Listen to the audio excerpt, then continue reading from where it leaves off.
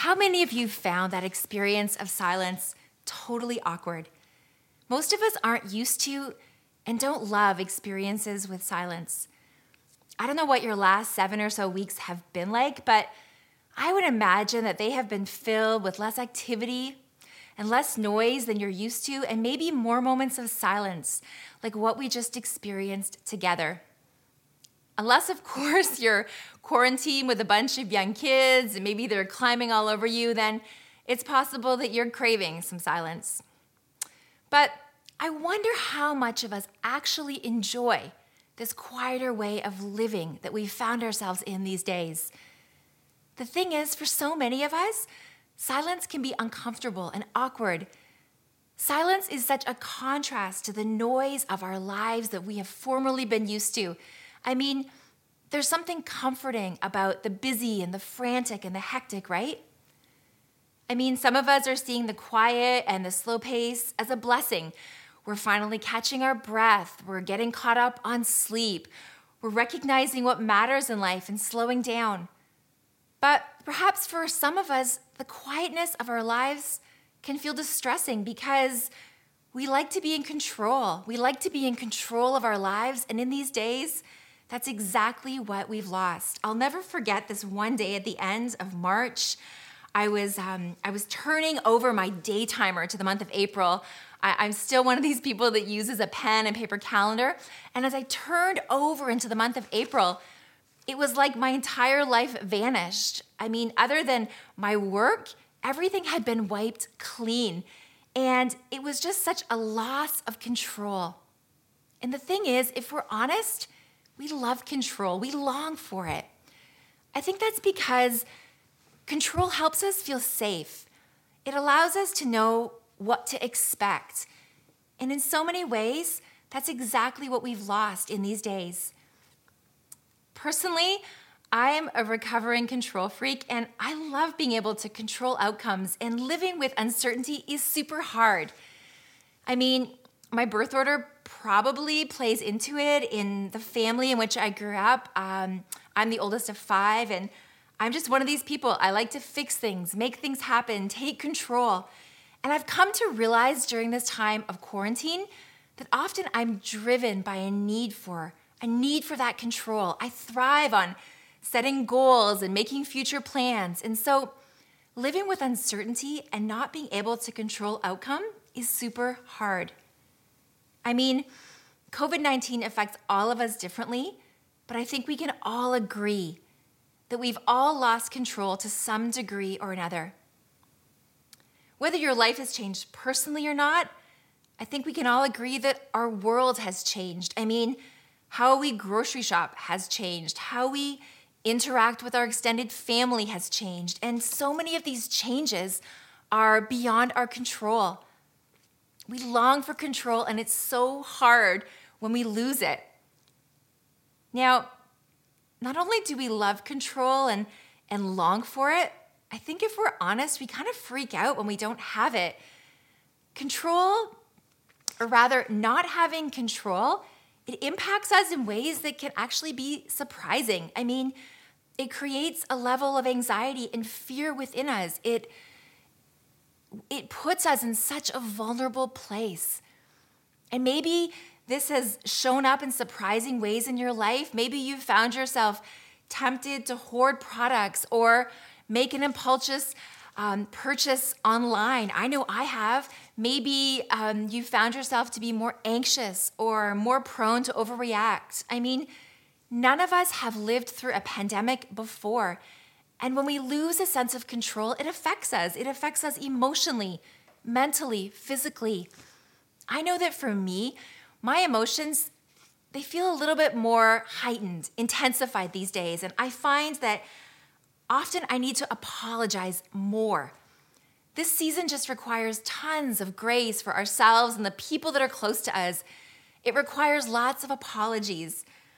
Anne Lamott, an author, I love how she says that Earth is forgiveness school. And I've heard it said that quarantine is most definitely forgiveness school. I have found that to be true. Not having control, it impacts us more than we probably like to admit. As followers of Jesus, I think we can all agree that God wants control. I think we can all agree that life is better when God is in control, but how do we get there? Well, the good news is that this is exactly where God wants us to be. In fact, God is waiting for us to give up control. And as I've been thinking about this, I've been drawn to Psalm 46. In verse 10 of Psalm 46, we read this: "Be still, be calm. See and understand I am the true God." In Psalm 46, the author is writing to people who are experiencing trouble on the horizon. Their world is spinning out of control. It talks about mountains crumbling and reason to fear. And the author of this psalm goes on to emphasize who God is and what God does. And if you read the rest of the psalm, which I totally encourage you to do, you'll read about how God is our shelter, our strength, ready to help, always at work, never sleeps, powerful, in control, surrounding us, protecting us, mighty, and trustworthy. And when we see who God is, it's like we pause. When we see who God is and what God is capable of, what God can and does do in our lives, we can relax. We can see that God has things under control, even though we might not feel it in the moment. And so, being still is an invitation to stop thrashing around for control, to stop trying to be our own fix-it person, and to let God be who God is, to let God do what God does in our lives. Now, this isn't an invitation to be uninvolved in finding solutions to our problems. I mean, the psalmist isn't telling us not to go to the doctor or not to take our meds or not to apply for a job or for retirement and so on. What the psalmist is saying is that there's no need for us to try to control everything in our lives because God is already prepared to be God in our lives, regardless of our circumstances. And so it's when we surrender that we can take a breath, we can rest. It's when we're able to experience the saving power of God, a relationship with God that will actually blow us away. It's when we stop trying to control everything that we get to see what God can do. In Psalm 46:5, it says this: "The true God never sleeps and always resides in the city of joy. God makes it unstoppable, unshakable. When it awakes at dawn, the true God has already been at work." What you discover when you stop trying to be in control and let God be God in your situation is that God has already been at work in ways that you couldn't see, in ways that are making the city of your life unstoppable, unshakable. Now, this doesn't mean that we always get our way or that things work out exactly as we expected or hoped, but it does mean that no matter what happens in our lives, we will be unshakable, that nothing can get in the way of God being who God wants to be and God doing what God wants to do in your life and mine. And so the invitation here is to create space where we can experience God in this way. Verse 10 says, "Be still, be calm. See and understand I am the true God. I am honored among the nations. I am honored over all the earth." God longs for us to give up control, to be still, to be calm, and to understand that God alone is the true God. So this series has been all about asking the question, how can we train ourselves to live a godly life? Are there spiritual exercises that we can do to train ourselves to give up more control, to give our lives over to God in a fuller way? And the answer is yes. In fact, one of the ways that we can practice giving up control is by engaging in the spiritual practice of silence. Listen to what we read in Ecclesiastes chapter 5, verses 1 and 2. "Watch your step when you enter the house of God. Be ready to listen quietly rather than rushing in to offer up a sacrifice. Do not be too hasty to speak your mind before God or too quick to make promises you won't keep. For God is in heaven and you are on earth. Therefore, watch your tongue and let your words be few.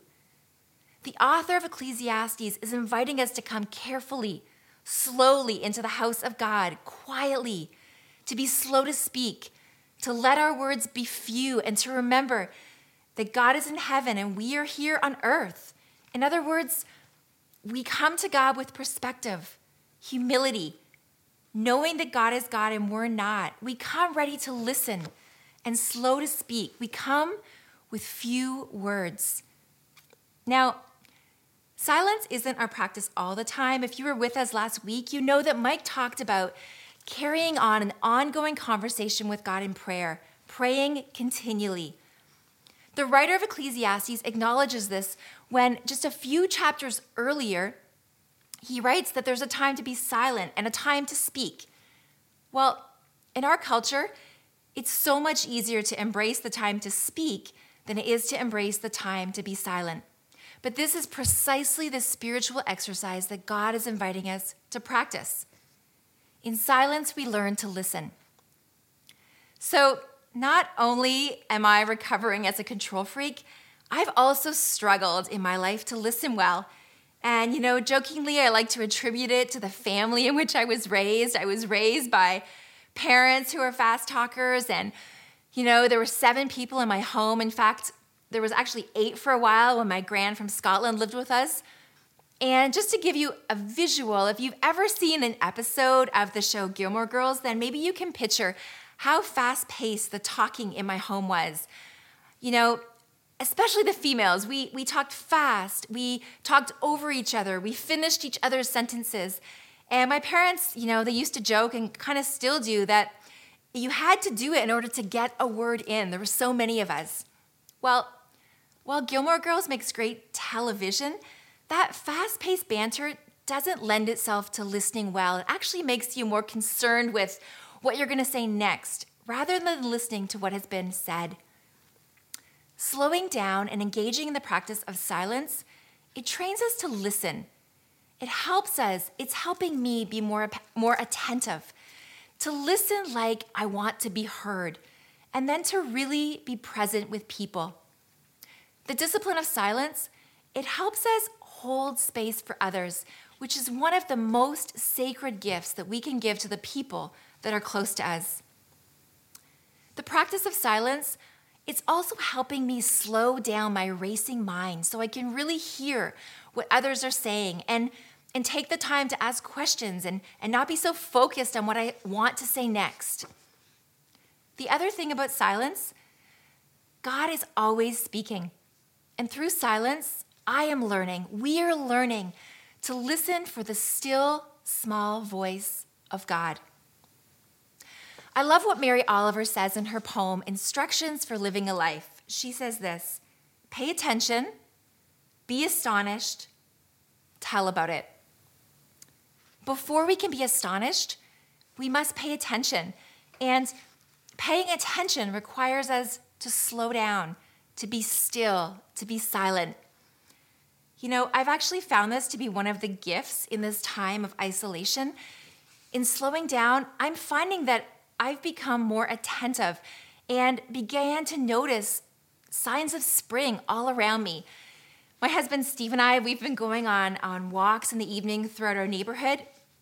And it's so interesting because we're seeing on a daily basis the miracle of spring awakening right in front of us. And it's almost like in years past, we didn't notice this. And so there's something just really beautiful about slowing down. In silence, we learn to listen. We learn to pay attention. The other beautiful thing about silence, in silence, our trust deepens. You'll notice that when there's a level of comfort and trust between people who really love each other, they're okay, they're even happy to sit together in silence.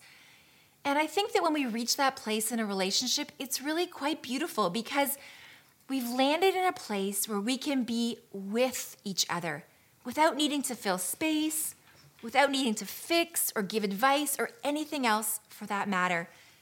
And this is one of the gifts of being in silence with God. We can focus on being rather than doing. The other thing about silence, in silence we notice our breath. And our breath brings us into the present moment, because the thing about our breath is it can't live in the past and it can't live in the future. It can only live in this present moment. And so being attentive to and listening to the rise and fall of our breath has a powerful way of bringing us into the present moment, connecting us to God, and reminding us of the Holy Spirit within us. In silence, we can rest in the love of God. We can allow ourselves to be held and nourished by that love. In silence, we also receive a better picture of our circumstances. It's kind of like, if you think of those snow globes that we have at Christmas time, maybe you had one as a child, it's like the snow settles and we can see the landscape of our lives a little bit more clearly. Maybe we can even discover some of the incomplete narratives or outright lies that might be guiding or driving our lives. Stillness, well, it also calms us. And that's such a beautiful thing. I was listening to a podcast last week, Brene Brown on her podcast, and she was talking about how anxiety is contagious, but so is calm.